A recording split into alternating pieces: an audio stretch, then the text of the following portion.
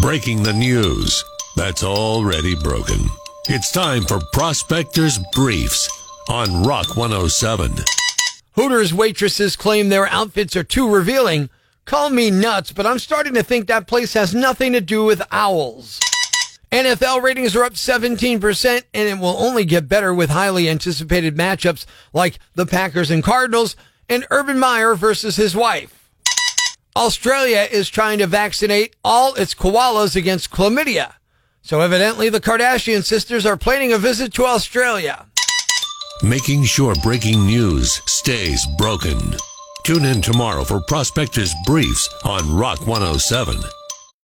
Remember when you were a kid and your trick for cleaning your room fast was just shoving everything under your bed? I guess some adults still do that. Good morning, I'm Rock 107's Prospector, and according to a new survey, the average person uses 5 shortcuts to avoid housekeeping. You can join them by following anything on this list of top 5 ways to clean your house without actually cleaning your house. Here we go. Number 5, paint the rest of the shower black so it matches the mold.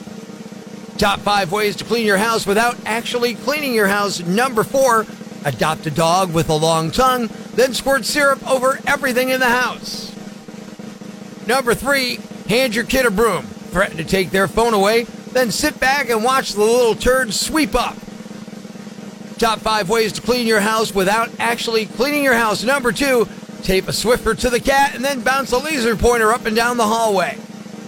And the top way to clean your house without actually cleaning your house. Admittedly, this should be your last resort, but you can't go wrong with arson. There you have it. Life ain't easy, especially if you're like Prospector. Why is he such a jerk to everybody? He struggles in his day-to-day encounters and often ends up asking himself, am I a jerk? On Rock 107. Well, my wife and I, we went to church on Sunday with my in-laws. When we were there, the offering plate came around. I got my wallet out, and I only had a $100 bill in it. But I threw the $100 bill in the plate, and yeah, you know what's coming. I took 80 out. I stopped, grabbed my change. It nearly stopped the service. Everybody felt like they were looking at me, but it probably took less than 3 seconds to dig the 420s out of the plate, but my wife said it felt like 3 days. What's the big deal? Am I wrong here? I still gave a 20 to the church. Am I a jerk? What do you think? Rock 107. Seems a little jerk if you put your hand in a plate. You know, I mean, if you're a good Boy Scout, you know, you'd be prepared, you know? That's true. If I were a good Boy Scout, I would have been prepared. I would have had enough money in the right denomination, but I didn't. So you're saying it seems a little jerky to reach in and take change, huh? Yeah, because, you know, it's an honor system at that point, and, you know, I mean, you're in church, you know, people are very judgmental. You know how it is. Yes. Mike says you knew you were going to church, right? You knew they have a collection. You should have had the proper denomination. And Caroline says, no, a 20 is generous. You could have given nothing at all. What do you think? Am I a jerk? Yeah, bud. Yeah. You're a jerk. I'm a jerk on this one? Oh, come on, man.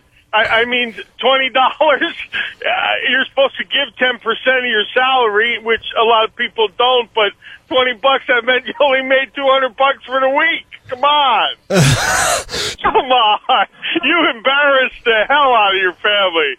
That was bad. But it's not even my church. I know, but it's a church of God, man. Come on. Ken says I would have dug out 98, and I still think you're a jerk, though. Ruth says I'm not religious by any means, but the offering plate doesn't give change. I would have passed it on to the next person. Maybe I'm the jerk. How about you? What do you think? Am I a jerk?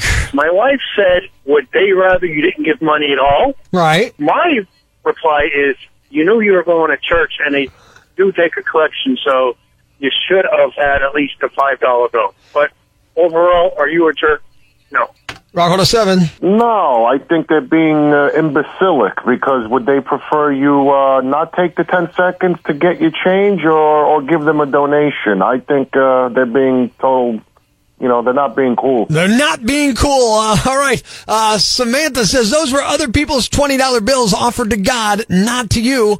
What if some little old lady saved up 20 all week to put in that basket, and here you come with your big bad show off $100 bill? It's so not cool. I'll pray for you. I didn't take that lady's 20, and it's like not like I decreased the pile. I threw a 20 in. And the question today of am I a jerk for pulling change out of the collection plate at church?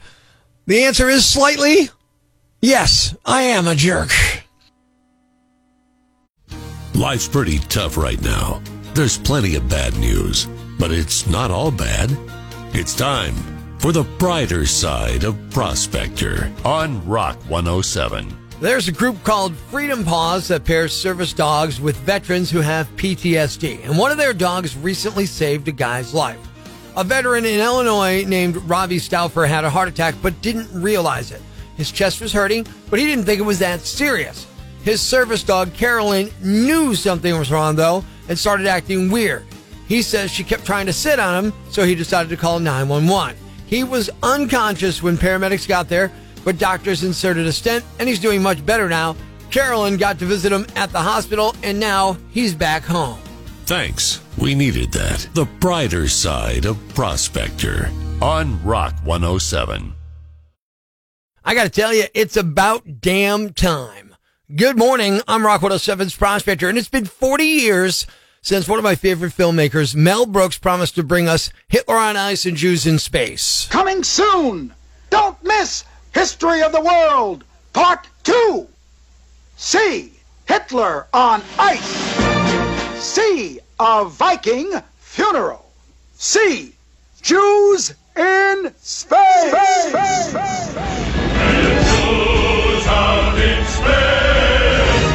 Yeah, and finally, it looks like it's gonna happen. Now, it was back in 1981 when Brooks released his classic comedy, History of the World Part 1. Basically, an anthology film with spoofs and skits based in several points of human history, like prehistoric times, Spanish Inquisition, things like that. And at the end of the movie, there was a trailer for Part 2. But Mel, he wasn't actually planning to make it. In fact, he never did. Well, now Hulu is making it as an 8-episode series. Mel will be one of the writers, along with Nick Kroll and Wanda Sykes and some others. Mel says, quote, "I can't wait to once more tell the real truth about all the phony baloney stories the world has been conned into believing as history." I'm amped for this. I am, man. I'm excited about it. I love me some Mel Brooks. Well, early Mel Brooks. So I'm kind of hoping this is like his early stuff. You know, Young Frankenstein, Blazing Saddles, and not like Dracula Dead and Loving It, because that movie sucked. No pun intended. Social media gave everyone a voice. Wouldn't it be better if some people had laryngitis? It's the wisdom of Twitter. The most amazing tweets of the week. Twitter handles have been changed to protect the stupid. On Rock 107. This just may work says, my plan to get out of work? Yell, what do you mean my temperature is 102 when the lady scans it as I walk in? Hashtag genius.